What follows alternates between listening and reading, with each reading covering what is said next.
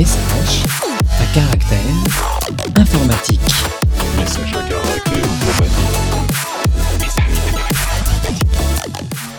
Bonjour à tous et bienvenue dans ce nouvel épisode de Message à caractère informatique, épisode numéro 96. Nous sommes le 7 novembre 2023 et aujourd'hui je suis accompagné de gens merveilleux tels que Guillaume Massier. Bonjour Guillaume Massier. Bonjour. Qui es-tu et que fais-tu ? Alors, je m'appelle Guillaume Massier, je suis Site Reliability Engineer chez Clever Cloud et je fais partie de l'équipe Trafic, dans laquelle on fait du load balancing, des jolis dashboards Grafana et plein de trucs pour vos applications soient connectées à Internet. Magnifique. Et pour connecter tout ça à Internet, on accueille également Éloi Desmolly. Bonjour, je suis Éloi Desmolly, je travaille effectivement à Clever Cloud, également dans la team trafic de Guillaume Massier, et on utilise Sozu, donc notre propre reverse proxy, qui sert de load balancer pour load balancer vos applications. Qui est open source. Tout à fait. Et on accueille the last but not least, Sylvain Vallès. Sylvain, bonjour. Qui es-tu et que fais-tu ? Alors, je travaille chez Elastic, où je suis tech lead dans l'équipe des librairies SDK clients. Et avant ça, j'ai passé 4 ans dans l'équipe cloud où on brassait des clusters Elasticsearch à n'en plus finir. Mais voilà, j'ai commencé ma carrière professionnelle au siècle dernier. Vous étiez pas né peut-être. Très probablement. Potentiellement, ouais. Et en parlant de choses qui datent du siècle dernier, on va parler un peu de publicité.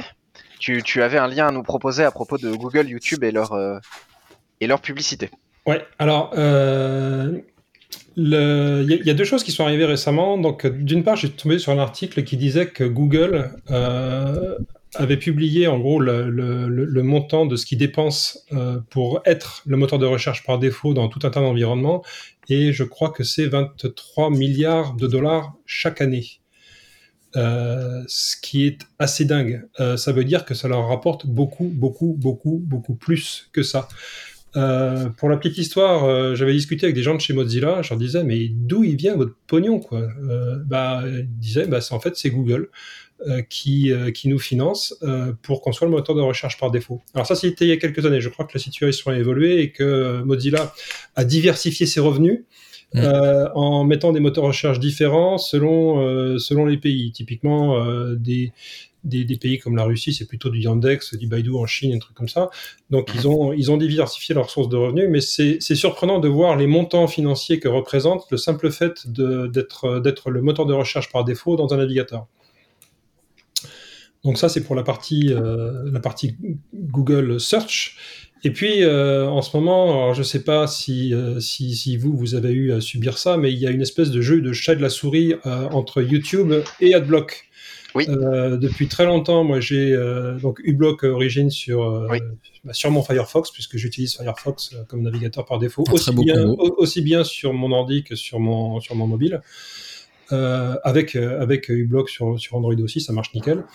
Il s'est mis à me dire attention, vous utilisez un adblocker, c'est pas bien. Je dis ouais bon ok, fais pas chier, clique, voilà. Et puis ça a été attention, vous utilisez un adblocker, il vous reste 3 vidéos à voir. Et là on s'est dit merde. Si je fais plus voir YouTube, c'est quand même gênant. Alors, fondamentalement, je suis pas contre le fait qu'on rémunère les créateurs de contenu parce qu'il y a des contenus de très grande qualité sur YouTube, mais il y a eu, je trouve, une dérive récemment dans les pubs YouTube où en gros, c'est insupportable parce qu'on a les pré-rolls, les mid-rolls, les machins, enfin, on a de la pub en permanence et surtout, c'est des pubs qui sont inintéressantes, quoi. Alors c'est peut-être parce que j'ai pas éduqué YouTube et que j'ai jamais cliqué sur les pubs aussi, hein. Il y a peut-être des pubs plus intéressantes, mais ça m'intéresse pas non plus d'aller cliquer sur leurs pubs. Et donc je me disais merde, mon uBlock il marche plus, je me farcisse les pubs sur YouTube. Alors j'ai commencé à bidouiller en voyant qu'en étant sur un profil non connecté, les pubs n'étaient, le uBlock marchait encore. Et j'en suis arrivé à la conclusion que en regardant entre mes différents comptes YouTube et des profils privés, etc. Finalement, il en arrivait à marquer certains comptes, c'est-à-dire qu'il laissait passer uBlock sur certains comptes ou aussi des gens non connectés. Et par contre, des gens qu'il avait dû probablement identifier comme étant des gens qui regardaient souvent YouTube, là, il bloquait. Donc, je me suis dit, bon, bah, s'il faut, je regarderai YouTube en compte en non connecté, trucs comme ça, mais à ce moment-là, c'est un peu pénible parce qu'on perd aussi la gestion des playlists, Les interactions et compagnie. Ouais. Et donc, j'ai été fouiller un petit peu sur qu'est-ce qui pouvait bien se passer, s'il y avait une solution. Je me suis dit, je suis certainement pas le seul à avoir le problème. Et je suis tombé sur un article intéressant que je vous ai lié là, où en gros, ils décrivent un petit peu le jeu des chats et de la souris entre uBlock et YouTube. Et il y a des choses intéressantes que j'avais pas envisagées sur le fonctionnement de uBlock. C'est que pour moi, uBlock, c'était essentiellement un énorme paquet de regexp sur les URL et qui bloque certaines expressions régulières.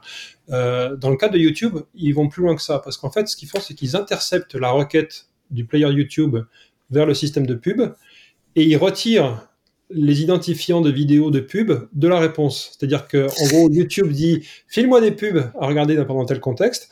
YouTube lui renvoie un certain nombre de vidéos candidates. Et ce que fait uBlock, c'est que il renvoie un tableau vide au lieu de renvoyer un tableau d'identifiants de vidéos. Alors, là où il y a un jeu de chat et de la souris, c'est que YouTube régulièrement change l'URL. Voilà, donc le truc, c'est que c'est pas dit que uBlock va gagner là-dedans, hein, parce que YouTube, il contrôle ce qu'ils envoient dans le navigateur. Donc il y a probablement un jour où ils vont dire on arrête les frais. Alors, encore une fois, que les créateurs de contenu de qualité soient rémunérés, c'est bien. Par contre, la pub, moi, me gave. Et surtout, le YouTube Premium, c'est quand même cher, quoi. 14 €, je crois, par mois pour aller voir des vidéos YouTube. Alors, si on s'en sert comme plateforme vraiment pour aller chercher du contenu où on apprend des choses, etc., pourquoi pas. Si on va regarder des vidéos de chats parce qu'on a trouvé le lien sur Twitter ou je sais pas quoi, j'ai pas envie de payer 14 balles par mois, quoi. Hein. Ça, donc voilà, c'est le petit jeu de chat et de la souris, et cet article-là montre un petit peu le dessous des cartes, et c'est intéressant. Effectivement, sur la rémunération justement des créateurs de contenu sur YouTube, c'est une vraie problématique parce qu'en fait YouTube aujourd'hui, l'argent il le gagne par les chaînes Vevo et les chaînes musicales. En fait, il y a très peu de revenus qui est apporté par les créateurs, et les créateurs servent plus de produits d'appel pour derrière ensuite envoyer vers les chaînes musicales.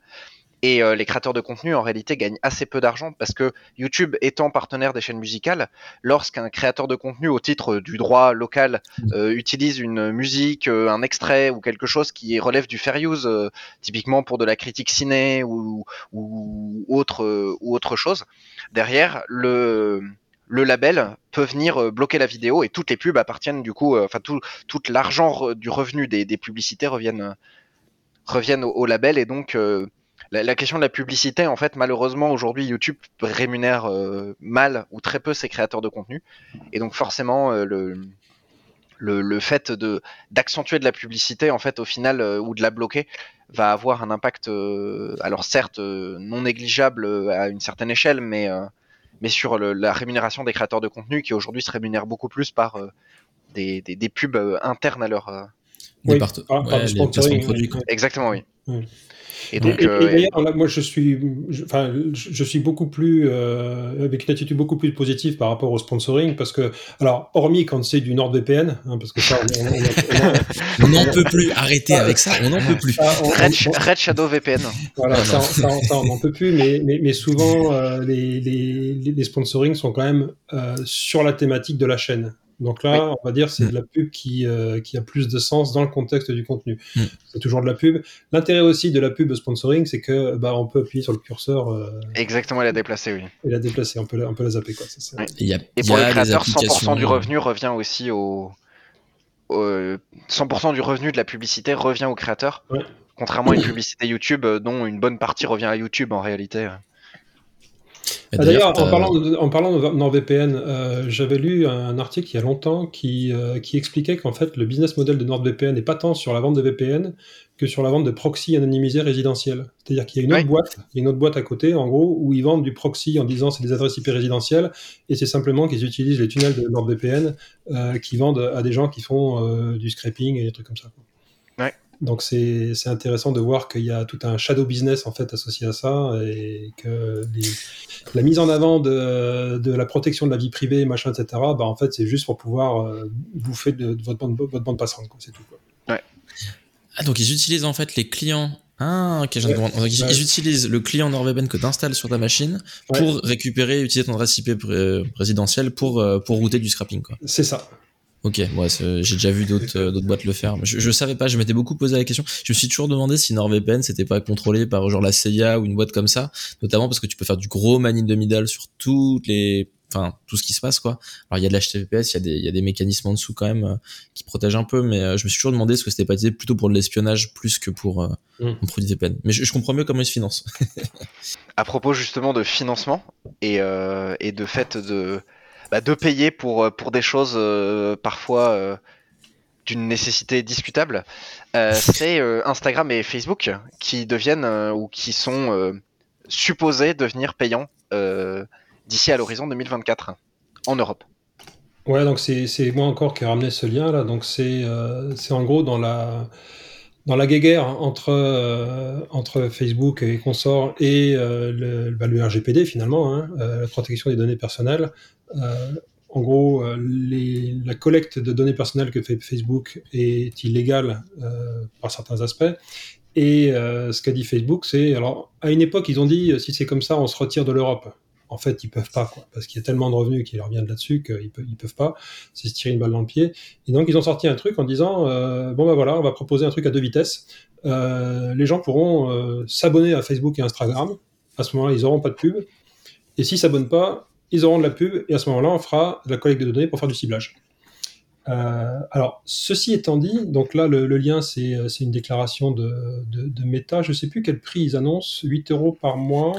Ah oui, alors, là aussi, c'est rigolo. Ils disent 6 € par mois sur le web et 8 € par mois sur iOS et Android. Donc, tu es sur mobile, tu payes plus cher.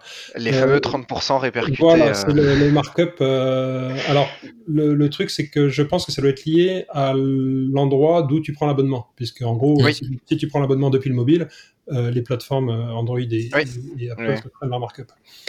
Par contre, je crois qu'il y a des gens qui ont fait des analyses de ce qu'il disait et qu'il n'est pas très clair, en fait, que même avec un abonnement payant, la collecte de données qu'ils annoncent vouloir faire malgré tout soit quand même conforme au RGPD. Donc, je pense que là, de toute façon, ils sont sans arrêt sur le borderline. Et ce qu'on voit aussi, c'est que quand il y a des actions juridiques qui sont intentées contre Facebook et compagnie, en gros, ils vont jusqu'au bout du bout, et puis tac, ils changent un truc juste avant de se faire condamner souvent. Alors, des fois, ils se font condamner quand même, mais c'est un peu, là encore, on retrouve le jeu du chat et de la souris, hein, sauf que là, c'est une grosse souris, et le chat européen, il faut qu'il cavale derrière. Hein, ça, c'est un peu ça, oui. Ouais. Mais effectivement, ça pose sur la question de la base légale de l'abonnement payant. Est-ce que ce serait pas justement de dire, en fait, c'est l'exécution d'un contrat quelque part de s'abonner au service et donc aller siphonner les données Alors c'est une bonne remarque ça. Je ne sais pas si le fait de cliquer j'accepte les conditions générales sur un service gratuit ne constitue pas une forme de contrat, tu vois. Est-ce qu'il y a forcément une relation monétaire pour qu'il y ait contrat? Je ne sais pas ça. C'est une bonne question. Je crois que le consentement, en réalité, le côté bannir de cookies, c'est un gros abus et une interprétation très très, on va dire, libérale du RGPD. Mais potentiellement, c'est peut-être ça qui sert de justification aux gens qui ont des bannières de cookies pour dire, justement, il accepte quelque part, il signe un contrat avec nous de se faire piquer ses données. Effectivement, mais c'est vrai que du coup on voit l'impact concret, on va dire, des mesures qui sont prises en Europe sur la question des données et même potentiellement les effets du DSA et autres règlements européens, directives et règlements européens sur les grandes plateformes. Mais d'ailleurs, en parlant de plateformes, on va changer complètement de type de plateforme. Mais cette fois-ci, on va parler d'une plateforme logicielle, puisque c'est un article qui parle d'aller faire du risc 5 et émuler du risc 5, risc V plutôt peut-être, sur du Linux, enfin faire tourner du Linux en fait sur un émulateur risc V qui tourne dans Scratch. Voilà. Alors, Donc, c'est bien risc 5 en fait, c'est risc 5. Ouais, Ouais. ok, c'est bien ça. Ouais. Et donc du coup, l'idée en fait, c'est que donc si vous connaissez pas le langage Scratch, c'est un langage pour apprendre à développer. Donc c'est un langage par bloc. Si vous avez fait du ArduBlock qui permet de faire de coder sur Arduino avec des blocs, c'est un peu le même principe. Donc c'est qu'on va avoir des blocs, on peut les imbriquer quand on a des conditions, des choses comme ça. Et donc une expression c'est un bloc, une instruction est un bloc, une condition est un bloc, une boucle est un bloc, etc. Et c'est une introduction à l'algorithmique, pardon. Et donc, il y a quelqu'un qui a eu la bonne idée d'essayer d'émuler une architecture de CPU déjà existante, et en l'occurrence l'architecture RISC, du coup. Et donc, l'avantage, c'est qu'une fois qu'on a un émulateur RISC capable de supporter l'instruction set, eh bien, on peut faire tourner n'importe quoi dessus. Et en particulier, Linux tourne sur RISC 5. Donc, il a fait tourner Linux dessus. Voilà. Il y a des malades partout, c'est incroyable. Sacré projet. Après, c'est marrant, c'est une stratégie qu'on retrouve assez souvent en fait. Si on a un programme qu'on veut faire tourner dans un environnement qui n'a pas été conçu pour, au lieu de le recoder, par exemple, c'est le principe des émulateurs. Si on veut jouer à un jeu NES, au lieu de recoder le jeu NES nativement pour un système, on crée un émulateur et du coup on a gratuitement la totalité des jeux NES qui marchent dessus. Et c'est ce système-là, pour avoir un Linux qui tourne dans un environnement qui n'est pas approprié, ça avait déjà été fait, je ne me rappelle plus quand, dans VRChat, où un utilisateur avait recodé effectivement, encore une fois, l'architecture risc 5, cette fois dans un pixel shader.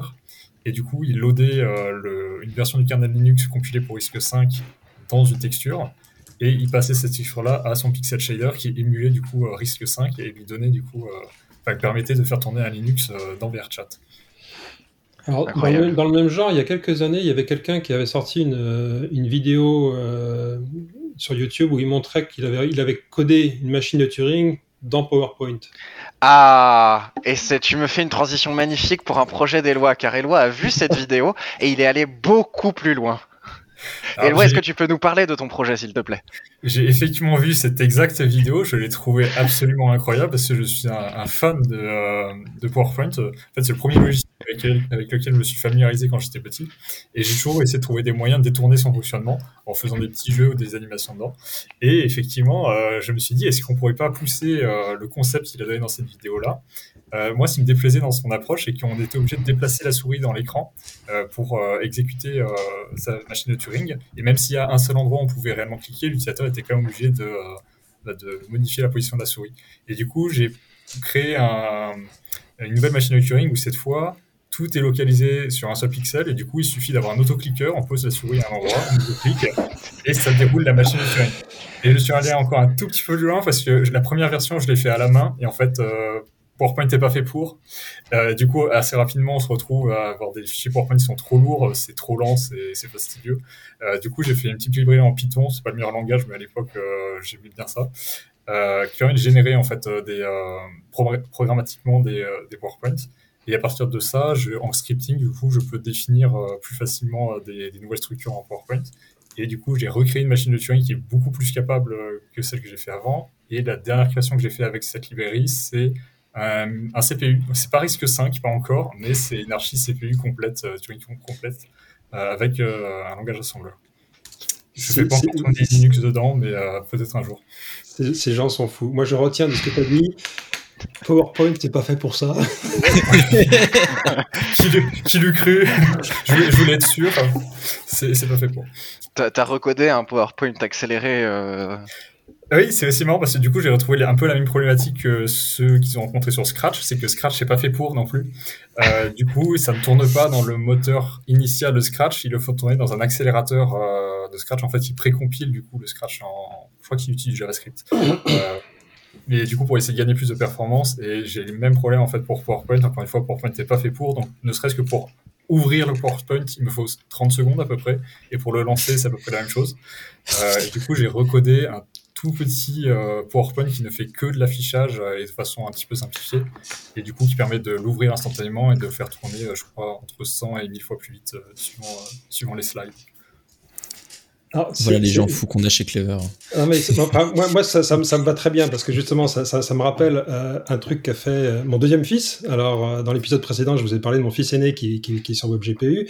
Mon deuxième fils actuellement il est thésard à l'INRIA où il fait de la preuve formelle de protocole cryptographique. Voilà, donc, c'est trop bien ça. Voilà, sur MLS, le protocole de messagerie type Signal. Et à DevFest Toulouse en 2019 il avait fait une petite présentation sur Brainfuck. Et alors, quand tu dis que tu as fait un programme qui génère des slides PowerPoint, lui, en fait, il voulait montrer l'exécution pas à pas d'un programme Brainfuck sur ses slides, mais le pas à pas en Brainfuck, il y en a beaucoup des pas, en fait, hein, donc ça faisait beaucoup de slides. Qu'est-ce qu'il a fait? C'est qu'il a fait un interpréteur Brainfuck qui génère des slides en LaTeX. Et donc, il avait, je sais plus, 150 slides. Tout avait été généré par son interpréteur Brainfuck. D'accord, je vois. Effectivement, sacré projet. Et Eloi, tu nous as caché les calculs de pi en Brainfuck dans PowerPoint. Parce que j'aime bien les isolangues et Brainfuck en fait partie, donc je connais un petit peu, j'ai codé un petit peu en Brainfuck, notamment effectivement juste un petit programme qui calcule pi. Et j'ai également, du coup, j'ai fait des twin machine en PowerPoint, j'ai fait un petit CPU et j'ai également un interpréteur Brainfuck, et du coup j'ai pu faire tourner le calcul de pi dans Brainfuck dans PowerPoint. Il y a des moments où je me dis il faudrait s'arrêter, mais c'est quand même très rigolo, je trouve. Mais bientôt risc 5 et Linux dans PowerPoint. Tu nous fais un émulateur risc 5 en Brainfuck qui tourne dans PowerPoint et on peut tourner Linux dessus. Non, ouais, c'est ça, exactement. Mais un jour, tu feras tourner Linux et ensuite, dedans, tu fais tourner un émulateur Non, dedans, ce que tu fais, c'est qu'ensuite, tu fais tourner Doom et du coup, Doom run dans PowerPoint. J'aurais beaucoup réussi à faire tourner un pseudo Doom dans PowerPoint, mais même, je pense qu'il va falloir que je recode. Encore une fois, c'est du Python, je l'ai dit au début, mais il faut que je recode en Rust pour avoir un minimum de performance. Peut-être avec WebGPU d'ailleurs, pour le back-end. Du WebAssembly, du Rust. Voilà, tous les bons mots-clés qu'il faut aujourd'hui. Du coup, on va avoir Doom qui tourne dans un navigateur, qui fait tourner PowerPoint, qui fait tourner un CPU sous risc 5. Qui sait, un jour peut-être. Et du coup, en parlant de Rust et de... Alors, en revenant sur des choses peut-être un petit peu plus raisonnables, dirons-nous, c'est les async traits qui ont été mergés dans le compilateur Rust. Et du coup, Eloi, tu voulais nous en parler. Oui, effectivement. Alors, c'est peut-être un peu plus technique, mais j'aime beaucoup, du coup, Rust. J'ai découvert en rentrant à Clever Cloud et maintenant, je code quasiment plus qu'en Rust. Et Rust, du coup, a tout un système qui est asynchrone. Et pour ceux qui connaissent, Rust a également un système de traits. Et ça vous est peut-être déjà arrivé de vouloir créer de marquer une fonction dans un trait comme étant asynchrone. Et là, vous avez une jolie erreur de compilation qui vous dit que ce n'est pas supporté. Et d'utiliser plutôt une crate qui s'appelle async trait, si je dis pas de bêtises. C'était assez frustrant et dans certains cas, globalement, async trait marche plutôt bien, mais c'était pas l'idéal vu que c'est pas supporté directement par le compilateur. Et récemment, il y a 3 semaines, je crois à peu près, la pull request qui avec leur dev branch sur les async traits a été mergé, donc c'est accessible. Alors je crois que c'est accessible depuis longtemps en Nightly, mais là ils ont vraiment finalisé la pull request. Et si je dis pas de bêtises, je suis pas familier avec le système de release de Rust, mais ça devrait être disponible du coup dans la release 1.75, et il me semble qu'on est à la 1.73 actuellement. Voilà, donc si je dis pas de bêtises, ils ont dit que d'ici le 28 décembre, donc vers la fin de l'année, ça devrait être disponible sur le compilateur stable de Rust. Oh, ça c'est un beau cadeau de Noël, dis donc. Ça va, dis donc. Pour la Noël, ce serait parfait. Très bien. Alors oui, effectivement, ça c'est un truc dans le. Alors ce qu'il faut savoir, c'est que toute la partie asynchrone de Rust, c'est encore en chantier en fait. Hein. Déjà, ça marche très très bien. On fait des trucs super avec, mais effectivement, il y a certaines limitations qui fait que il y a des fois, on veut faire un truc et puis non, ça marche pas. Et le async trait, alors c'est intéressant aussi parce que du coup, avec le async trait, ils ont aussi travaillé sur la partie générateur, qui est cette fois-ci uniquement dans Nightly. Il y a des gens donc, de l'équipe du langage qui commencent à discuter sur l'introduction d'un nouveau mot-clé qui s'appellerait yield, comme on trouve en Python, pour faire des générateurs. Parce que derrière, de toute façon, la mécanique de Rust async, elle est très très proche des générateurs, vu que ça transforme finalement le code en un automate d'état avec la production de valeurs successives. Donc on n'est pas loin des générateurs. Donc c'est intéressant parce qu'on voit que le langage évolue pour se perfectionner quoi, avec des fonctions intéressantes. Mais si ma mémoire est bonne, yield est déjà un mot-clé réservé du langage, non ? C'est possible, je sais plus. Mais c'est vrai que le fait d'amener ces différentes choses, ça permet de rendre le langage plus accessible et d'ajouter... probablement que les générateurs vont derrière ajouter des fonctionnalités nouvelles aussi au langage, potentiellement sur la production d'itérateurs, etc.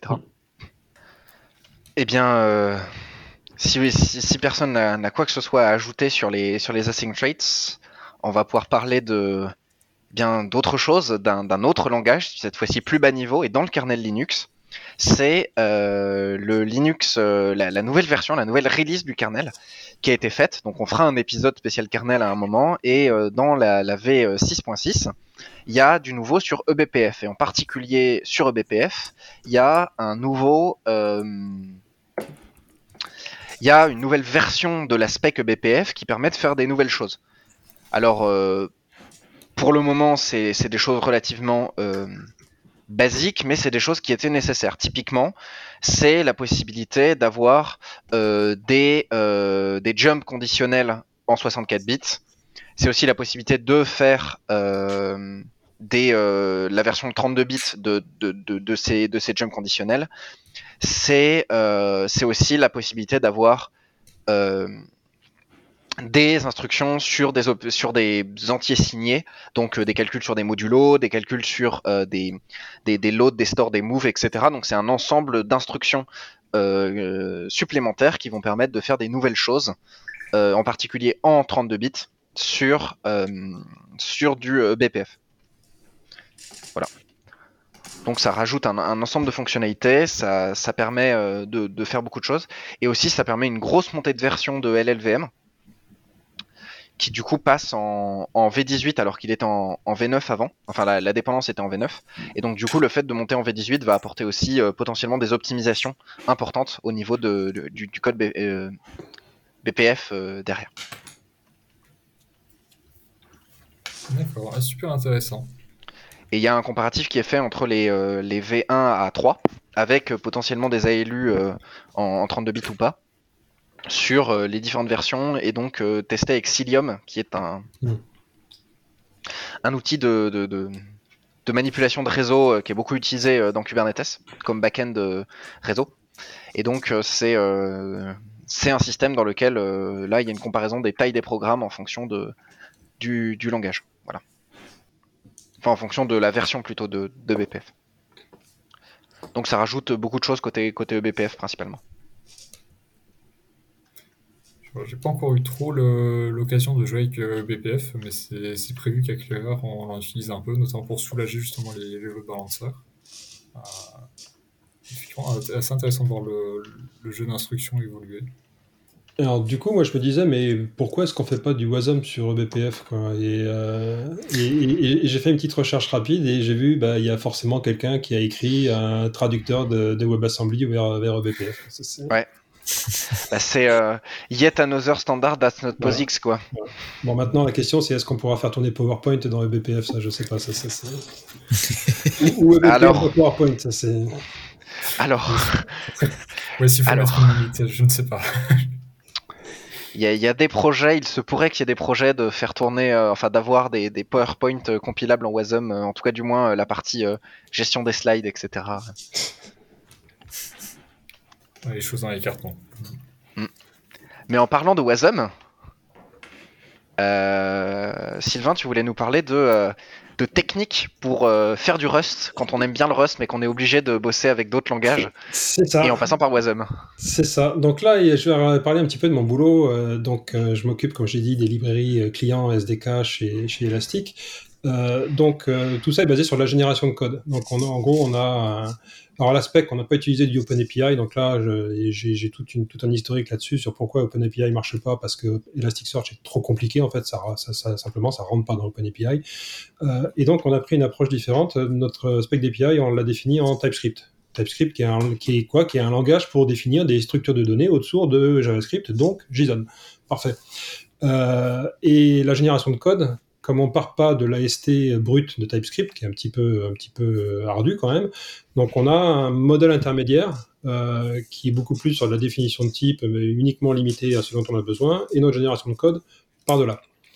Alors, je vous ai dit OpenAPI ne fonctionne pas, mais pour autant, les gens qui font la doc chez nous, ils nous disent « Ouais, mais on a des tas d'outils qui partent de OpenAPI pour faire de la doc, c'est super, ensuite on peut avoir des exemples interactifs et tout ça. » Et là, je me suis dit « En fait, OpenAPI, pour de la doc, c'est suffisant. On ne peut pas capturer dans OpenAPI toute la finesse de ce qu'il y a dans l'API Elasticsearch pour générer des clients ergonomiques. On supporte 8 langages en plus, donc il faut vraiment avoir une information fine. Mais pour faire de la doc, c'est très bien. Donc, notre schéma, en fait, donc on parle de TypeScript, on a notre schéma intermédiaire, de là, on va régénérer du OpenAPI. Donc, notre chaîne de compilation du TypeScript, aujourd'hui, est écrite elle-même en TypeScript, et je me suis dit, finalement, la conversion de notre schéma vers du OpenAPI, il y a beaucoup de pattern matching, de cases sur des variantes, des machins, etc. Le faire en TypeScript, ça marche, mais ça va être chiant, quoi. Je me suis dit, il me faut un langage qui sait faire du pattern matching correctement. Et du coup, tu t'es dit Scala, c'est parti. Figure-toi que j'ai quand même un gros historique de Scala, mais je me suis dit, si je demande à tous les devs de l'équipe qui ont Node.js sur leur environnement d'installer en plus toute chaîne Scala, ils vont me prendre un fusil à pompe et ils vont me dégommer. Donc je me suis dit, tiens, mais si on faisait joujou avec Rust. Et puis je me suis dit, mais comment est-ce que je vais faire pour, en gros, faire accepter ce truc Rust dans cet environnement qui est basé sur une chaîne de traitement en Node. Donc au début, je me suis dit, on va faire des librairies natives, intégrées dans Node, machin, etc. Mais je me suis dit, alors il y en a qui sont sur Linux, sur Mac, sur Windows, ça va être le bordel. Et puis après, je me suis dit, mais WebAssembly. Voilà. Et oui. Et du coup, qu'est-ce que j'ai fait ? J'ai fait donc utiliser la toolchain WebAssembly de Rust, qui est une pure merveille. En gros, on fait juste Wasm bindgen en annotation sur les fonctions qu'on veut exposer au JavaScript. On compile son code Rust avec un outil qui s'appelle wasmpack. Terminé. On se retrouve avec un module Node qui contient le JavaScript qui définit les fonctions, en gros qui fait la passerelle entre le Wasm et le JavaScript. On a même un fichier .d.ts qui contient les définitions de type pour l'environnement TypeScript. On a le fichier Wasm, on le colle dans Git avec le reste. C'est un fichier source d'une certaine manière. Et puis terminé. Voilà. Et donc, finalement, ma conversion de notre langage de schéma vers le OpenAPI, je l'ai codé en Rust, je me suis fait un grand plaisir. Et le reste de l'équipe continue à utiliser l'environnement Node, TypeScript, etc. comme le reste. Alors, après, je sais que des gens vont dire « Ouais, il est gentil, lui, mais il faut un langage complètement alien au sein d'une toolchain qui est écrite en TypeScript. Quid de la maintenance ?» Il se trouve que dans l'équipe, on est plusieurs à être assez excités par Rust et à vouloir commencer à jouer avec ça. Donc, c'est l'intérêt d'être dans une équipe où, en gros, on a des gens qui travaillent sur 8 langages différents qui vont de PHP à Rust, même du Perl. Alors, le Perl, on l'a abandonné quand même, le client Perl, parce qu'il y a plus grand monde qui l'utilise. C'est que du coup, on a une certaine liberté d'expérimentation autour des langages et on se dit là c'est quand même une fonction périphérique, c'est pas le centre de notre pipeline de compilation de l'aspect d'API, donc on va le faire en Rust et puis on va voir quoi. Donc et il se trouve que ça marche nickel quoi. Alors au passage, petite astuce, mon Wasm au début il faisait 1 méga 4 pour des trucs qui fait en gros du passe-plat entre un JSON et un autre, etc. Je trouvais que ça avait un petit peu beaucoup, donc j'ai commencé à faire du profiling pour voir un peu ce qu'il y avait dedans, et j'ai trouvé que la crate regexp, elle bouffe 1 méga. Elle fait 1 méga compilé en WebAssembly. Donc, dans le code, il y avait un endroit où j'utilisais une expression régulière, donc j'ai recodé le truc à la main avec des substrings, des machins, de trucs comme ça, parce que c'était un truc pas très compliqué, et du coup, je suis passé à 400 kg, ce qui était quand même plus intéressant. Donc voilà, donc c'est intéressant parce que je me suis dit, mais WebAssembly, en fait, c'est un putain de cheval de Troie pour arriver à mettre du Rust un peu partout, quoi. Ça, Et oui. Donc voilà, petite expérience. Et du coup, Et ensuite, j'ai des collègues dans le reste d'Elastic qui, en gros, certaines parties, dans Elastic Cloud notamment, à l'origine étaient intégralement en Scala. Et avec le passage à Kubernetes, il y a des bouts qui ont été réécrits et de plus en plus de bouts qui sont écrits en Go, parce que malgré tout, l'écosystème, les outils disponibles quand on commence à faire des opérateurs, etc. Alors, c'était vrai il y a 2 ans. Maintenant, ça a évolué, oui, mais ça s'est démocratisé, oui. démocratisé, mais c'était plutôt du Go. Donc, des gens qui ont fait du Scala, vous leur demandez de faire du Go, clairement, ils sont malheureux. Hein. Ah oui, oui. Clairement, ils sont malheureux. Et donc là, ils sont tous jaloux parce que j'ai réussi à fourrer du Rust dans mon projet. Aïe, aïe, aïe. Mais d'ailleurs, sur ça, les SDK Rust pour faire des opérateurs cubes commencent à bien se développer et Rust est en train, peut-être pas d'être le numéro 2 des langages, mais quasiment derrière Go pour être un challenger sur l'écriture d'opérateurs cubes. Ouais. Et le constat que je fais moi sur l'évolution de Rust, parce qu'à un moment en fait on mettait, il y avait Go qui était dominant en gros sur tout ce qui était lié l'infrastructure cloud. Ouais. L'évolution que je vois moi maintenant, c'est que tout ce qui fait partie du control plane reste beaucoup en Go, pardon, parce que là on est très lié à du cube et trucs comme ça, et finalement la perf et comment dire, les latences très régulières sont une problématique moindre, alors que tout le data plane, on voit Ouais, maintenant, il fait en Rust, ouais. est en train de passer sur Rust. Ouais, clairement. Voilà, donc c'est une évolution intéressante. Alors maintenant, le Rust a commencé à bien bouffer le data plane, et je pense qu'il va remonter dans le control plane aussi. Hein, ça, c'est... Nous chez Clever, on est un peu dans ce côté-là avec un data plane en Rust, quasi exclusivement en Rust aujourd'hui, et un control plane fait en Scala, parce que la programmation fonctionnelle c'est bien, Oui. et c'est surtout aussi ça dépend historiquement c'est une boîte qui fait du Java et qui est plutôt orientée JVM, donc forcément Java Scala c'est une translation qui est logique Ça marche bien ensemble. et d'aucuns diraient souhaitable même d'ailleurs. On a beaucoup de Rust hein, dans l'équipe trafic, quasiment tous nos trucs sont faits en Rust. Hein. C'est assez cool. Mais côté control plane, c'est en... Oui, on est d'accord. C'est plutôt de la JVM. Enfin, quand tu as fait du Scala et que tu commences à faire du Rust, tu es content parce que tu trouves très rapidement tes marques. Hein. Ouais, clairement.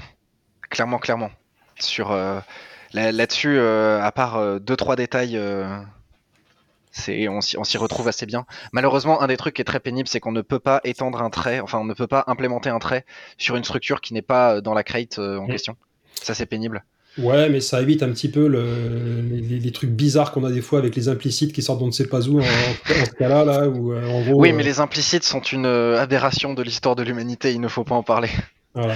Mais Scala 3 l'a dégagé et c'est très bien d'ailleurs. Ouais, tout à fait.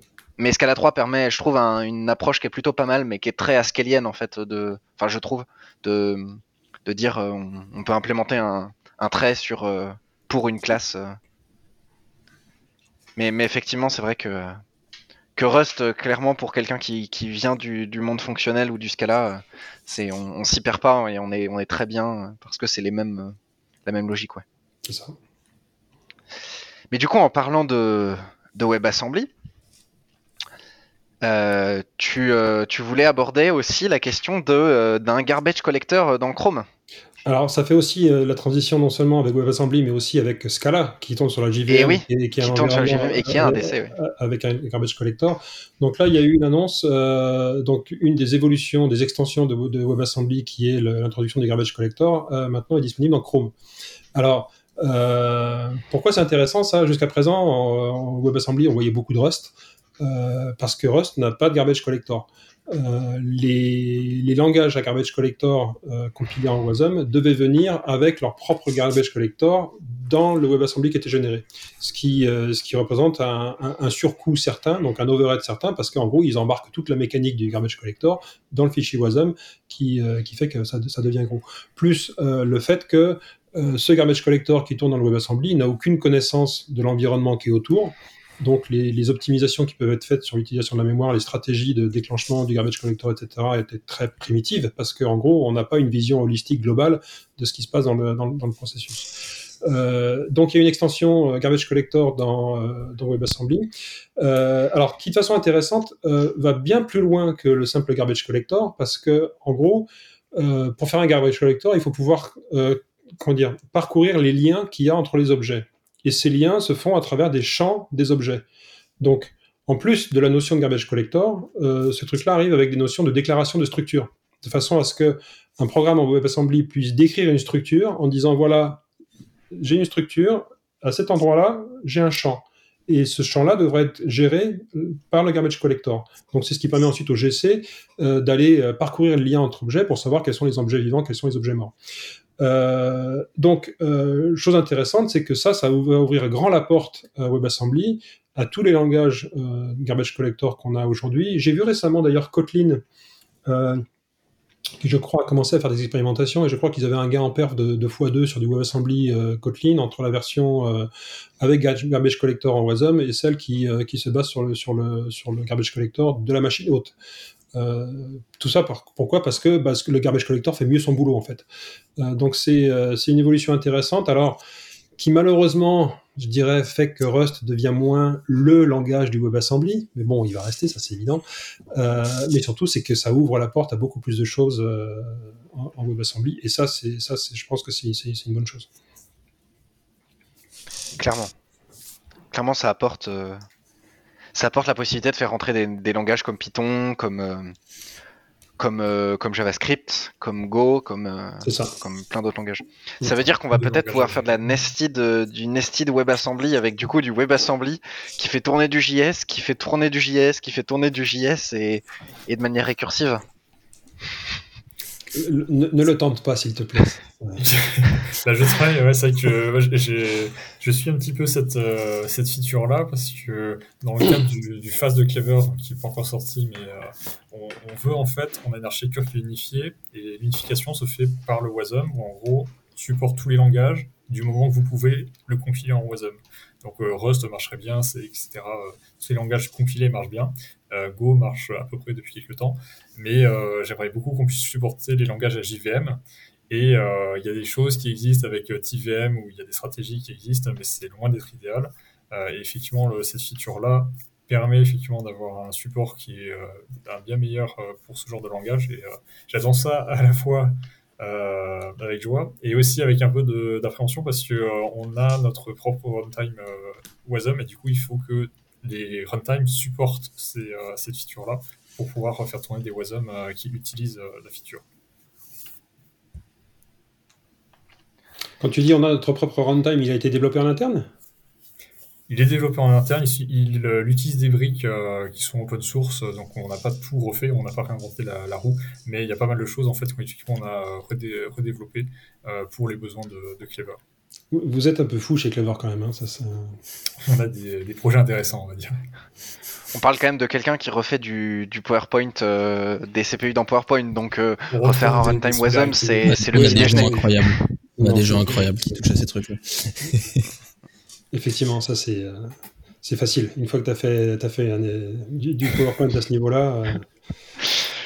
On retrouve des similarités dans certains de mes projets. Ouais. Mais Wasm, je trouve qu'aujourd'hui Wasm va apporter un truc super intéressant, c'est le fait d'être une nouvelle interface qui n'est pas POSIX et qu'on peut retrouver partout et qui standardise des appels entre deux composants. Et ça peut aussi bien être un navigateur et un worker dedans, qu'un processus et son hôte, que un module kernel et le reste du kernel, et que à peu près n'importe quoi avec n'importe quoi. Et je trouve ça extrêmement intéressant comment Wasm peut devenir en fait finalement une target de compilation qui permet d'avoir un nouveau standard qui soit pas une archi POSIX, qui soit pas une archi risc ou autre, mais qui soit quelque chose de portable et de supporter absolument partout. Alors là-dessus, il y avait Solomon Hykes, le gars qui a fait Docker, hein, qui avait tweeté il y a quelques temps, il y a un moment maintenant, il avait dit un truc du style si WebAssembly avait existé au moment où j'ai créé Docker, Docker n'existerait pas. Oui. Et je trouve donc déjà venant de sa part, c'est une prise de perspective intéressante, mais il a raison au fond en fait. C'est-à-dire que finalement on remonte les notions d'isolation à un niveau différent. Alors après, est-ce qu'on a les mêmes perfs exactement sur du Wasm et sur du conteneur? Ça va dépendre des use cases, je pense. Parce que, et surtout de la qualité du runtime Wasm qu'on a. Mais ça permet, je pense, une composabilité bien supérieure en WebAssembly que ce qu'on peut avoir sur des conteneurs où finalement on se retrouve au niveau du process et il faut remonter sur des RPC, des machins, du réseau, etc. C'est d'ailleurs le virage pris par Docker. Maintenant, ils ont mis en avant le WebAssembly. Oui, tout à fait. Mais c'est vrai que c'est quelque chose d'assez fou, et justement sur le côté conteneurisation, c'est-à-dire que si un jour on arrive à avoir WebAssembly vers lequel globalement 90% des softs arrivent à compiler, ça veut dire qu'on aura un système dans lequel n'importe quel système capable de faire tourner WebAssembly peut finalement derrière le runtime, il peut très bien reposer sur la virtualisation, sur du conteneur, sur ce qu'on veut. On a un système de packaging binaire et derrière on peut distribuer vers n'importe quel type d'infrastructure. Ce qui est une promesse assez alléchante. J'aime beaucoup effectivement l'interface que ça permet d'exposer. Notamment, on revient un petit peu à la façon dont on peut faire rentrer du Rust dans d'autres pipelines. Là, on a pris l'exemple du Rust, mais ça aurait pu, finalement, ce package-là, il aurait pu être écrit en C. Le Wasm ici permet l'interface avec d'autres langages. Et il me semble qu'il y a ça, j'ai pas encore très bien suivi, mais la proposition des Wasm Components, où ça pousse encore plus loin la chose, et là, ils veulent pouvoir combiner effectivement plusieurs bouts de Wasm qui viennent pas forcément des mêmes langages et pouvoir interfacer finalement n'importe quel langage entre guillemets avec n'importe quel langage et avoir différents composants du coup qui sont écrits en Rust, en C, en Java, etc. qui parlent tous au sein d'une architecture. Et d'ailleurs, avec les composants WebAssembly, donc il y a un format IDL, donc Interface Definition Language, qui s'appelle WIT. Alors WIT, ça veut dire WebAssembly Interface, le T, je sais pas. Et en gros, les modules, les composants Wasm viennent avec une description de leur méthode qu'ils exportent et de leurs attentes par rapport au runtime hôte. Donc finalement, ce truc-là devient une espèce de contrat de connexion entre composants. Enfin, entre composants et aussi avec le host, en fait. Donc, on arrive à une composabilité. Et encore une fois, par rapport à du Docker, où toutes les interconnexions se font essentiellement par du réseau, enfin, éventuellement sur la machine locale, là, on sera vraiment in process, en fait, où on fait de la connexion directe et d'appel de fonction. Ouais. Et où, du coup, quelque part, on décale la problématique on exprime ce qu'on souhaite obtenir, c'est-à-dire une interface entre des systèmes, et derrière, le runtime va gérer lui-même d'interconnecter tout le monde et potentiellement peut faire des optimisations ou pas, et lui gérer. Et d'ailleurs, il pourrait même faire la distribution, d'ailleurs. C'est ça, exactement. Il pourrait distribuer. Je pensais exactement à ça, c'est-à-dire en fait, finalement, quelque part, quasiment en fait, le rêve d'un modèle acteur. C'est-à-dire le fait de dire on a des bouts de code dans plein de langages différents, on va les poser, on peut les swap et les mettre un peu partout, et le runtime en dessous s'occupe de distribuer, d'envoyer les messages aux bons endroits, et ainsi de suite. Un exemple, il y a une foule d'extensions qui sont en cours de développement sur Wasm, et notamment il y en a une qui est intéressante qui est WasI-NN, donc c'est les neural networks. En gros, c'est tout ce qui est voilà. C'est tout ce qui est les tensors et compagnie, quoi. Et on pourrait très bien imaginer, par exemple, avoir une application qui est architecturée en composants où un dirait moi, j'ai besoin de Wasm Proxy, donc quelque chose qu'on va mettre plutôt sur les serveurs proxy front-end parce qu'il fait de la logique de routage, de requête HTTP, etc. Mais que malgré tout, dans l'application globale, ce truc-là se connecte avec un autre service qui, lui, s'appuie sur du WasI-NN. Donc, automatiquement, on peut imaginer que le système ira allouer physiquement la partie WasI-NN sur une machine qui a un gros GPU, alors que celle qui dépend de l'interface Wasm Proxy, elle, sera sur des serveurs front-end connectés, exposés à l'Internet. Alors, on peut imaginer des choses comme ça, en fait. Exactement, ouais. C'est une promesse qui est assez incroyable et qui, finalement, a le potentiel de un peu révolutionner la manière dont on fait en tout cas, du moins, de l'opérationnel et de la gestion d'infrastructure. Et donc, comment on développe en parallèle de ça. Alors, les sysadmins old school vont dire mais elle est où ma VM? Mais bon. Et oui. Il y aura toujours besoin de VM en dessous pour faire tourner tout ça, de toute façon. Hein, bien sûr, nécessairement. Mais du coup, en parlant du fait d'avoir des sysadmins qui soient contents et de manière générale de rendre les gens contents, c'est comment on certifie Rust. Et comment on s'assure que dans des systèmes critiques, on ne rende pas que les sysadmins contents, mais aussi les juristes. Et donc c'est le Rust certifié pour les systèmes critiques, et c'est Sylvain qui va nous en parler. Alors, c'est pas tellement un problème de juriste, c'est plutôt un problème de sécurité, parce que, comme on en parlait, Rust est beaucoup utilisé dans les systèmes embarqués maintenant. Et alors, c'est une révolution pour les systèmes embarqués, parce que les systèmes embarqués, c'est du C, ou du C++. Donc, avec tous les problèmes qui vont avec, sachant que quand tu déréférences un pointeur nul en C dans un truc qui est embarqué, et bah ton système il est crashé, il est briqué, c'est fini. Voilà. Donc c'est une problématique qui est super importante. Alors pour la petite histoire, moi au début de ma carrière, j'ai bossé ici à Toulouse, une boîte qui s'appelait Alcatel Espace qui fabriquait des satellites, enfin qui fabrique toujours maintenant, ça s'appelle Thales. Où je travaillais sur les centres de contrôle satellite. Donc, vous savez, des salles de contrôle avec des écrans partout, là, qu'on voit. Et donc, alors, c'était des trucs qui étaient au sol, mais malgré tout, ça commande le satellite. Donc, faut pas que ça crache. Hein. Sinon, parce que si le satellite, on lui envoie une commande lui disant tu te mets à tourner en spirale, c'est fini, il est perdu, quoi. Donc, on utilisait un langage qui s'appelle ADA. Qui est toujours extrêmement utilisé dans les systèmes critiques. Alors, c'est probablement de ce langage-là que vient mon amour pour les langages typés. Parce que, en ADA, quand ça compile, quand le compilateur est content, on est à peu près sûr que ça fonctionne, sauf si on a fait des erreurs de logique. Hein. Et quand moi j'ai découvert Rust, je me suis dit waouh, c'est trop bien, le compilateur il me fait chier jusqu'à ce que mon code soit correct. C'est comme en ADA.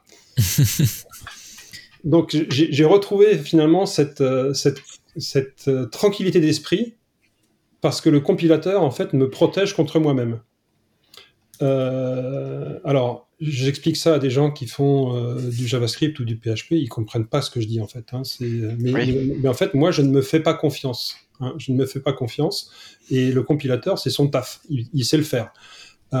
Bref, donc pour revenir à Rust, en gros, Rust a commencé à émerger dans les systèmes embarqués et dès qu'on s'attaque à des systèmes qui sont critiques, donc ça peut être dans les transports, les systèmes militaires, l'énergie, des trucs comme ça, en gros, il faut que les logiciels soient certifiés. Donc certifié, ça veut dire qu'on certifie non seulement que le logiciel est correct, mais aussi que toute la chaîne qui a servi à le générer est elle aussi validée, comme quoi le code source d'origine va générer un code machine qui lui est correct. Donc c'est souvent des processus qui sont très très lourds, hein, parce qu'il faut tout vérifier, tout valider, tout tester, il y a des bouquins de tests comme ça, etc. Et ça marche que pour une version. Voilà, ça marche que pour une version. Et donc il y a une boîte allemande, je crois, Ferros Systems, qui sont vraiment des grands spécialistes de Rust, en particulier du Rust embarqué, qui s'est dit, on va faire un partenariat avec une boîte qui s'appelle Adacore. Alors Adacore, il y a Ada dans le nom, hein, c'est pas pour rien, c'est une boîte qui vient du monde de Ada et qui a beaucoup travaillé sur la certification justement de toutes les chaînes de compilation Ada, mais aussi C et C++, pour l'environnement critique. Ils se sont mis ensemble pour, en gros, prendre une version du compilateur Rust, tac, et ils ont dit, celle-là, on va la certifier. Et ils sont arrivés, en fait, avec une certification. Alors, il faudra voir l'article, il y a tout un tas de choses qui sont listées, mais en particulier, ça veut dire que maintenant, Rust est certifié pour l'automobile, pour les transports, et pour certains domaines des applications énergétiques. Alors, ça a l'air de rien, mais c'est énorme. Et je sais que des boîtes comme notamment Mercedes et Renault aussi, ils embauchent des tas de gens qui font du Rust pour faire de l'embarqué. Donc on disait que Rust est en train de grignoter le data plane côté cloud, et maintenant il va grignoter le C et le C++ côté embarqué. Quoi. Donc, effectivement. Voilà. Ce qui apporte un truc intéressant aussi, c'est que Rust est un langage qui, dans le low level, a une expressivité qui est assez impressionnante. Oui, parce que tu as des constructions de très haut niveau, mais qui disparaissent à la compilation. Donc là, c'est les notions de zero cost abstraction, en fait. Hein. Donc, tu peux vraiment avoir quelque chose qui est très, très fortement typé, avec beaucoup de choses qui sont... même faire de la programmation par les types, dans certaines limites, évidemment, mais tu peux exprimer beaucoup de choses. Moi, j'utilise beaucoup ce qu'on appelle le type state programming. En gros, qui permet d'avoir des états de ta donnée qui rendent certains usages impossibles. Oui. Typiquement, quand on commence à coder un décodeur de protocole, finalement, un protocole, il y a un en-tête, il y a des choses dans l'en-tête, machin, et petit à petit, on progresse dans dans le message, finalement, on peut porter un état sur un type générique, sur un paramètre générique du type, et en gros, ne rendre certaines opérations accessibles que quand on est sur le bon paramètre générique du type, qui finalement définit un état, mais qui cette fois-ci définit à la compilation, et non pas au runtime. Ouais. Et tout ça disparaît à la compilation. Donc finalement, on a un logiciel qui est extrêmement robuste, où tout est vérifié à la compilation, et toutes ces abstractions-là disparaissent au runtime. Ce qui, pour l'embarquer... Ce qui fait que même le développement embarqué peut avoir des abstractions de Alors, haut pour la petite niveau. histoire, quand j'avais fait ma présentation sur du Rust embarqué, j'avais fait une petite loupiote qui clignote pilotée par une cellule photoélectrique. Je l'avais codé en Rust et en Arduino. Mon code en Rust faisait, je crois, 172 octets. En Arduino, il en faisait 600. Donc l'Arduino, c'est du C, en fait. Hein. Et pourtant, mon code en Rust ne pouvait pas ne pas marcher, parce que tout était vérifié à la compilation. Donc ça, je trouve que c'est des prouesses qui sont assez intéressantes sur les capacités du langage. Et c'est vrai que sur le système de type, justement, ça amène à ce que du coup des personnes qui font du développement en embarqué se retrouvent à pouvoir utiliser, à avoir accès à la palette d'outils que permet les langages de haut niveau habituellement dans des langages de plus bas niveau. Et donc de rendre les logiciels à la fois plus robustes d'un point de vue code, compilation, etc., mémoire et tout ce que le Rust apporte par rapport au C, mais même plus robustes d'un point de vue logique, puisque du coup il y a des structures qui permettent de représenter des logiques métiers via des systèmes de type et donc avoir une plus grande robustesse aussi là-dessus. Voilà. Et je pense qu'aussi dans l'embarqué, on va avoir une espèce de lutte de génération entre les anciens qui finalement auront gagné avec beaucoup de cicatrices restantes leur laurier dans la maîtrise du langage C pour faire des trucs qui fonctionnent, et les nouveaux arrivants qui diront tous les trucs là avec Rust, on n'a même plus à se poser la question, quoi. Donc je pense que dans l'embarqué, plus que dans les autres domaines où arrive Rust, parce qu'on est déjà habitué à des langages fortement typés, il va y avoir une espèce de combat entre les anciens et les nouveaux. Sachant que ancien-nouveau c'est pas forcément lié à l'âge. Hein. Moi, Oui. je me considère un nouveau là-dedans, en disant, allez, virez-moi tout ce merdier là, ça faut passer à autre chose. Qui est un peu la même chose qu'on a vu à des degrés moindres, mais dans le kernel Linux quand Rust a commencé à arriver, où ça s'engueulait un peu des fois de dire non mais c'est très bien, il n'y a pas besoin de... D'ailleurs, sur ce sujet-là, si on revient à Go, Rob Pike, le créateur de Go, en fait, initialement, avait créé ce langage pour remplacer C++ chez Google. Et il y a un article qu'il avait écrit où il expliquait qu'en fait, ça n'a pas pris du tout auprès des développeurs C++ de Google, parce que... Alors, il analyse ça sous le... Voilà, c'est plutôt les développeurs Python, Ruby, etc., qui ont été très contents de trouver un langage relativement expressif, suffisamment typé et très performant pour remplacer leur langage de script.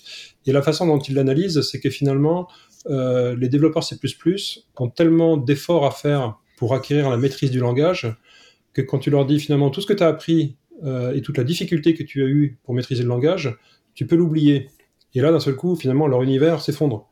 Donc ils deviennent un peu en quelque sorte les gardiens du temple de la complexité qu'ils ont réussi à acquérir et à maîtriser parce qu'il y a un univers différent qui s'ouvre devant eux, qui finalement remet en cause beaucoup de choses, quoi. Oui. C'est toujours la complexité du changement, surtout en informatique où le gatekeeping est quand même assez présent dans certains domaines. On est typiquement là-dedans. Mais du coup, sans parler de gatekeeping, mais on va parler de Rust toujours, et en particulier d'amélioration des choses, puisque Rust est un langage qui, en plus de bazarder le C, le C++ et autres langages, bazarde aussi un paquet de vieux logiciels écrits en C, les core utils, etc. Et là, on parle d'un outil qui permet de lire des logs de manière en couleur, tout simplement colorisée. Ouais, alors aujourd'hui je vous parle d'un petit logiciel qui s'appelle Tailspin. L'idée c'est que c'est un petit logiciel qui finalement ça remplace pas tout ce qui est en dessous, c'est quand même less qui est utilisé en dessous. Mais en fait c'est un petit logiciel qui permet d'ouvrir un fichier de log, donc ça nous est toujours arrivé, tous arrivé en fait. Voilà, je sais pas, vous produisez des access logs, vous les regardez, le filtrer, sauf que généralement c'est en noir et blanc, c'est pas très joli. Là l'avantage c'est que ça va ajouter toute une colorisation syntaxique. Ça va permettre par exemple, voilà, si on a plusieurs fois la même chaîne de caractères, de beaucoup mieux naviguer dans un fichier de log. Ça va être capable aussi de donner des couleurs, voilà, sur si on a du debug qui est activé, les warns, les debugs, tout ça.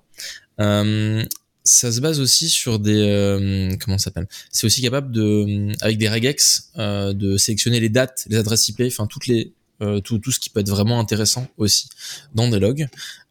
Et moi j'ai commencé à l'utiliser notamment quand je dois manipuler des access logs, notamment des fois on fait des petites enquêtes de sécurité, des choses comme ça. Et en fait c'est assez pratique, ça permet vraiment d'avoir beaucoup plus de lisibilité quand on parcourt un grand fichier, parce que voilà, quand on parcourt des milliers de lignes, quand on a coup d'œil on se rend compte qu'une chaîne de caractères est systématiquement la même. C'est très plaisant.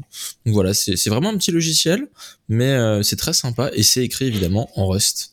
Donc ça va avec le thème un peu le thème d'aujourd'hui. Je sais pas si vous connaissiez, non? Alors moi, je l'ai vu passer. Alors c'est marrant parce que je l'ai vu passer sur Twitter et la réponse au tweet, il y a un gars qui a dit il le distribue même pas sous forme binaire, il faut le compiler, ça bouffe 1,5 giga sur mon disque, c'est nul. Voilà. Et donc là, tu as envie de lui dire, écoute, Coco, au lieu de te plaindre sur Twitter, tu vas ouvrir une issue sur le repo GitHub et puis voilà, quoi. Ça, c'est... Ou même tu vas contribuer à un patch sur la chaîne de CI pour générer les exécutables natifs, quoi. Donc ça c'est Exactement. C'est Twitter. Ça, Puis s'il utilise Arch, il pourrait publier dans le dépôt OR une version binaire. Hein. Très clairement, il peut contribuer. Exactement. Mais paradoxalement, je viens de regarder et le projet n'utilise pas de lib de parsing. Il n'utilise même pas Tricitor ou autre. Donc je me demande quelle technologie est utilisée pour aller ça utilise parser peut-être en dessous, less. Je pense que c'est... Ah, ouais, non, j'allais dire, ça utilise less en dessous, mais c'est... Non, c'est juste pour la partie scroll, search, parce que tu peux faire des recherches, mais pour creuser, je sais pas. C'est peut-être quelqu'un... C'est peut-être des regex à la qui a main. implémenté les expressions régulières avec du PowerPoint compilé en risc5, interprété en WebAssembly, on sait pas. Hein, ça, c'est... Aïe. Et ouais, c'est toi, Telspin? Ça va commencer à consommer un petit peu de CPU, un peu de RAM, je pense. Juste pour ajouter de la couleur. Mais non, c'était pas moi derrière Tail, dommage. Il y a bien des gens qui font des CLI en Java. Hein. Ah, alors là, si tu utilises GraalVM, ça marche très bien. Des abominations. Si on veut faire des CLI en Java, donc déjà, il faut utiliser le GraalVM, il ne faut pas lancer une JVM, une grosse JVM, sinon ça rame. Et puis, il y a cette petite librairie qui s'appelle Picocli, qui est très similaire à Clap, la version proc macro de Clap, c'est-à-dire qu'on définit juste des annotations pour définir sa CLI, et c'est magnifique, c'est super facile. Alors après, quand je vois les gens qui disent en Go, ouais, c'est super, il y a Cobra, c'est vachement bien pour faire des CLI et tout ça, quand je regarde le code de Cobra, je dis... non, c'est bon, j'en ai bouffé il y a longtemps, j'en ai plus, quoi. Ça, c'est... Ouais. Mais c'est vrai que GraalVM, pareil, apporte énormément là-dessus. Ouais. Pour faire du coder en Java, développer en Java ou Kotlin ou en Scala, et faire des choses toutes petites qui prennent peu de place et qui lancent pas toute une JVM. Alors par derrière. contre, l'inconvénient de GraalVM, c'est que la production de l'exécutable, il faut quand même avoir une bonne machine et du temps. Hein. Ça, Oui, clairement. Mais je me souviens avoir fait un test à une époque avec Quarkus, c'était à l'époque où c'était la grande mode de Quarkus, qui tournait sur GraalVM et 129 MB de RAM et ça tenait, ça consommait rien en mémoire en plus, et ça tenait, je crois que ça avait bien tenu les 1000 connexions concurrentes. Hein. C'est vraiment bien fait comme technologie. Voilà, et dans la JVM aussi, maintenant, il y a l'arrivée des virtual threads qui changent la donne pour tout ce qui est exécution parallèle. Donc, ça, c'est Loom, ça apporte énormément aussi, ça c'est sûr. Bon, sur ce, c'est le retour du choix de la musique. Le D. Et le D, du coup, à nouveau, un Guillaume de 1 à 5, Éloi de 6 à 10, Sylvain de 11 à 15, et moi-même de 16 à 20. On va donc voir ce que ça donne. Et c'est un 2. Donc c'est moi. C'est un 2. On n'est pas loin de l'échec critique. ça c'est à cause des jeux de rôle ça. Alors moi je vous propose d'écouter Maneskin. Donc c'est un groupe qui fait notamment du rock, qui est italien, qui commence à gagner un peu en popularité, et j'ai bien aimé un de leurs derniers titres qui s'appelle Honey, et je crois que c'était le comment ça s'appelle, je crois que ça devait être la musique bonus de leur dernier album. Et moi j'ai bien aimé, donc je vous recommande d'aller écouter ça tout simplement. Eh ben, c'est top. C'est Maneskin qui a gagné l'Eurovision il y a 2 ans, je crois. Ouais. C'est avec eux qui avaient gagné. Begging. Avec Begging, ouais, ils avaient fait une belle reprise, avec pas mal d'énergie, et puis bon, ils ont eu d'autres histoires aux alentours qui ont fait qu'on a beaucoup parlé d'eux. Exactement. C'est eux là qui ont fait un geste un petit peu bizarre où on s'est demandé c'est ça. Ils s'étaient pas fait un petit sniff sur la scène, quoi. Enfin, sur la scène, mais. Exactement. Ouais. Exactement. Ouais, bien, merci à tous. Et à nouveau, n'hésitez pas, pour ceux qui nous écoutent sur les différentes plateformes, à suivre le podcast. Et pour ceux qui sont sur YouTube, mettez des likes, des commentaires, abonnez-vous, mettez la cloche, tout ça, vous connaissez. Et du coup, au revoir à tous, et on se retrouve une prochaine fois pour la suite des Massy. Ciao, ciao. Salut. Honey, are you coming?